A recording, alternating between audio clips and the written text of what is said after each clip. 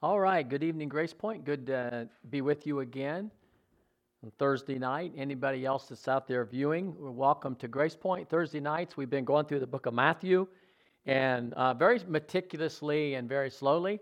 So we're not in a hurry. We're going to take our time. Father, I pray for the spirit of wisdom and revelation to flow through me and to your people. Anyone that's listening, Lord, I pray that what I teach is right to the point, Father. Open our hearts and minds. Give us wisdom, Lord. Give us understanding, I pray. In Jesus' name, amen. All right, why don't you flip over to Matthew chapter 9. I want to read this. Remember last week I talked about being raised up and seated with Christ in a position of authority. We're going to look more at Jesus' authority. I have a few comments about that for this week and before we move on. So Matthew chapter 9. I'm reading from the NIV. I do a lot of my study in the King James or the New King James version. I reference the ESV quite a bit, but I like to read out of the NIV. It's just really easy to read. So when I'm reading, I like to read out of the NIV, but I do proof text it against the New King James and the ESV a lot. Okay, here we go. Jesus stepped into a boat, crossed over, and came to his own town. Some men brought to him a paralytic. He was lying on a mat. When Jesus saw their faith, he said to the paralytic, "Take heart, son, your sins are forgiven." At this point, some of the teachers of the law said to themselves, "This fellow is blaspheming." Knowing their thoughts, boy, there's so much here. Knowing their thoughts, Jesus said, "Why do you entertain evil thoughts in your hearts? Which is easier to say, 'Your sins are forgiven,' or to say, 'Get up and walk,' but that you may know that the Son of Man has authority on earth to forgive sins." Then he said to him, the paralytic, "Get up, take your mat, go home." The man got up, went home. When the crowd saw this, they were filled with awe, and they praised God who had given such authority to men. This is really just power-packed verse of Scripture. Okay, so first of all, Jesus gets in this boat, says he goes to his own town, so he's known here. He must be going back to where he was living. And these men brought him a paralytic. He was lying on a mat. And it says Jesus saw their faith. Now, this is the first thing that's interesting. I've been saying and maintaining that faith is motion. Jesus saw their faith. Sometimes you can hear someone's faith. How do you hear someone's faith? By what comes out of their mouth, right? The Bible says, out of the abundance of the heart, the mouth speaks. If you're in fear, you say someone gets an evil report from the doctor, a bad report from the doctor, and you know right away whether they're in fear or they're in faith. And there's no condemnation. It's very natural to be concerned or afraid or worried. It's very natural to be maybe anxious about it or even fearful. It's natural. It's not supernatural, but it's natural.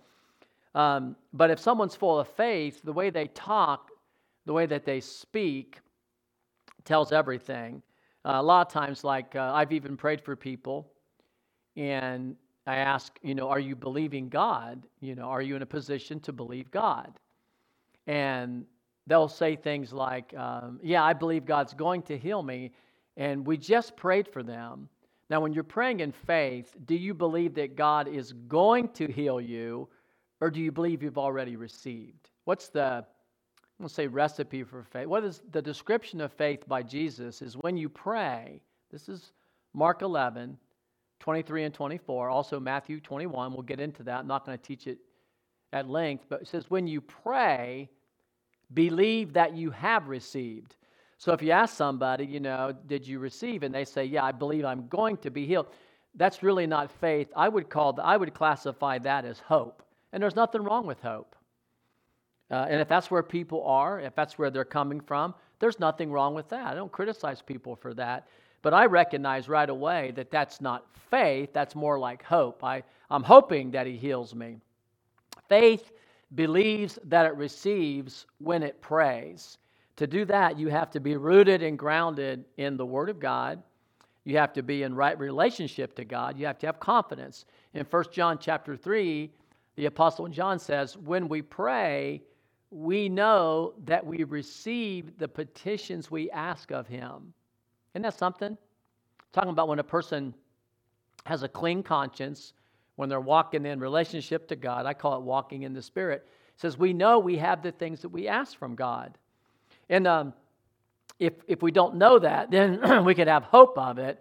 So I like to figure out where people are at. And if I know they're in hope, I will be in hope with them. I hope I have an expectation of your healing too, or I may try to gently guide them over to believing. What I've noticed with a lot of folks is when you're guiding them to believe, they think they're already in faith when they're not. And I've seen this happen many times. You've even seen people think that they were in faith, and then they died, they died. But they weren't in faith. Faith believes it receives when it prays. I'll just give you an example. This is important to know. Faith is like this. Okay, so I have prayed for tennis shoes, running shoes many times. In fact, I've recently prayed for a pair. I don't need them. But I said, Lord, if you want to give these to me, I'll take them. I collect tennis shoes, right? Running shoes.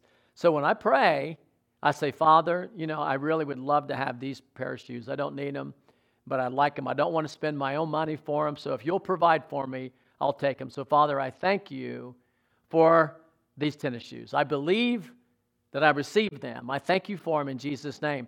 Then I don't ask God again for those shoes. Now, if I petition God and I leave it up to him, that's one type of prayer. That's the prayer of petition. I'm saying, Lord, if you want to give them to me, you can. And I just petition. And sometimes he will. But when I'm believing, I'll say, Father, I thank you. I believe I have those shoes now. And lo and behold, I could give you example after example. I already have.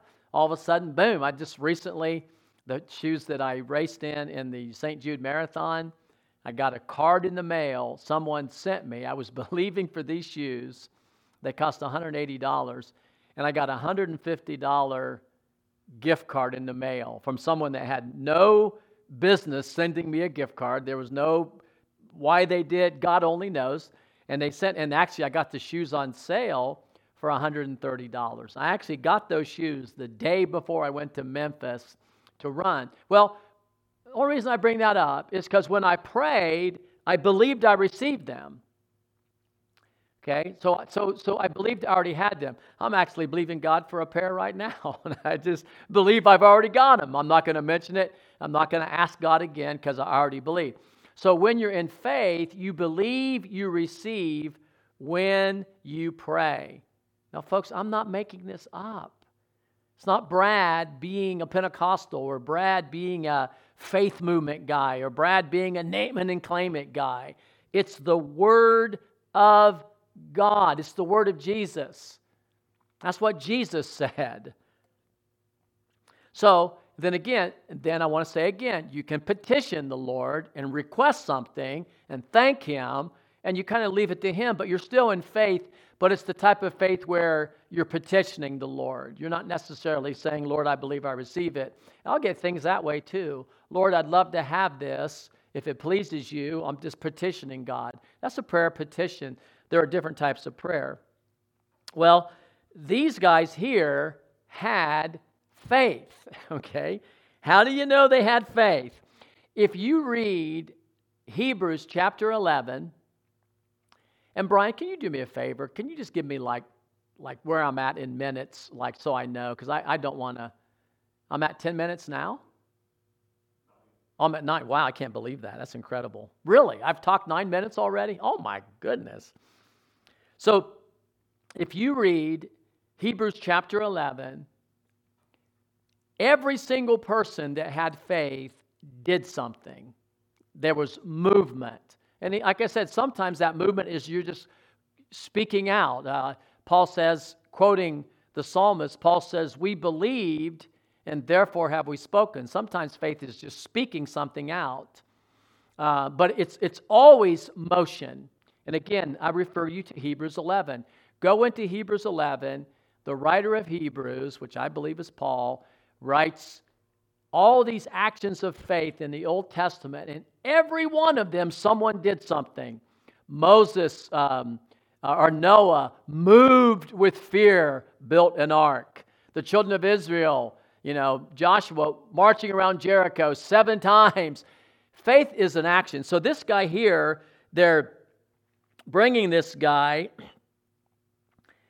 to them, and they're taking him right up to Jesus. And one gospel says they dropped him through the roof, I believe. They lower him through the roof. And in one gospel account of a paralytic. And because they have faith, Jesus looks at the guy, and he says something very expected. He says, "Take heart, son, your sins are forgiven." Now, I'm going to get off of that. I'm not going to talk about that because I want to get at that in my next message. If I start talking about that, I'll bite up too much. And then they said he was blaspheming, and Jesus asked the question. He says, "Is it easier to say your sins are forgiven or get up and walk?" And he says, "So you may know the Son of Man has authority on earth to forgive sins." He says, "Get up and walk." And the guy gets up and walks. The guy and his people that brought him had faith, because faith is motion. They brought him to Jesus. Jesus had faith because he forgave his sins.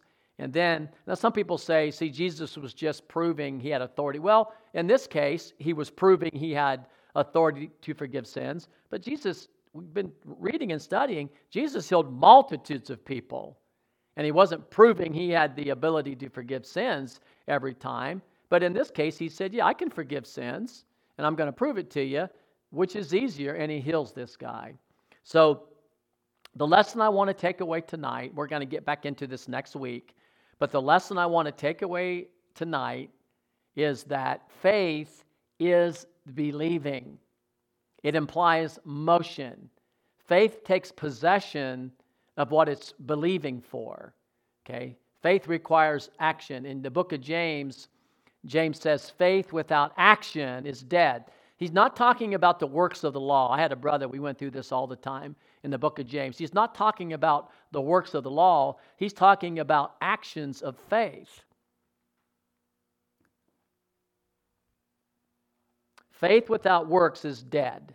So if you want to know if you have faith, there's going to be some type of corresponding action with it. I'm going to stop right there for tonight. I want to get back in this next week. Just give you enough to chew on. Please read James chapters 1 and 2 and Hebrews 11 before next week. All right, thank you.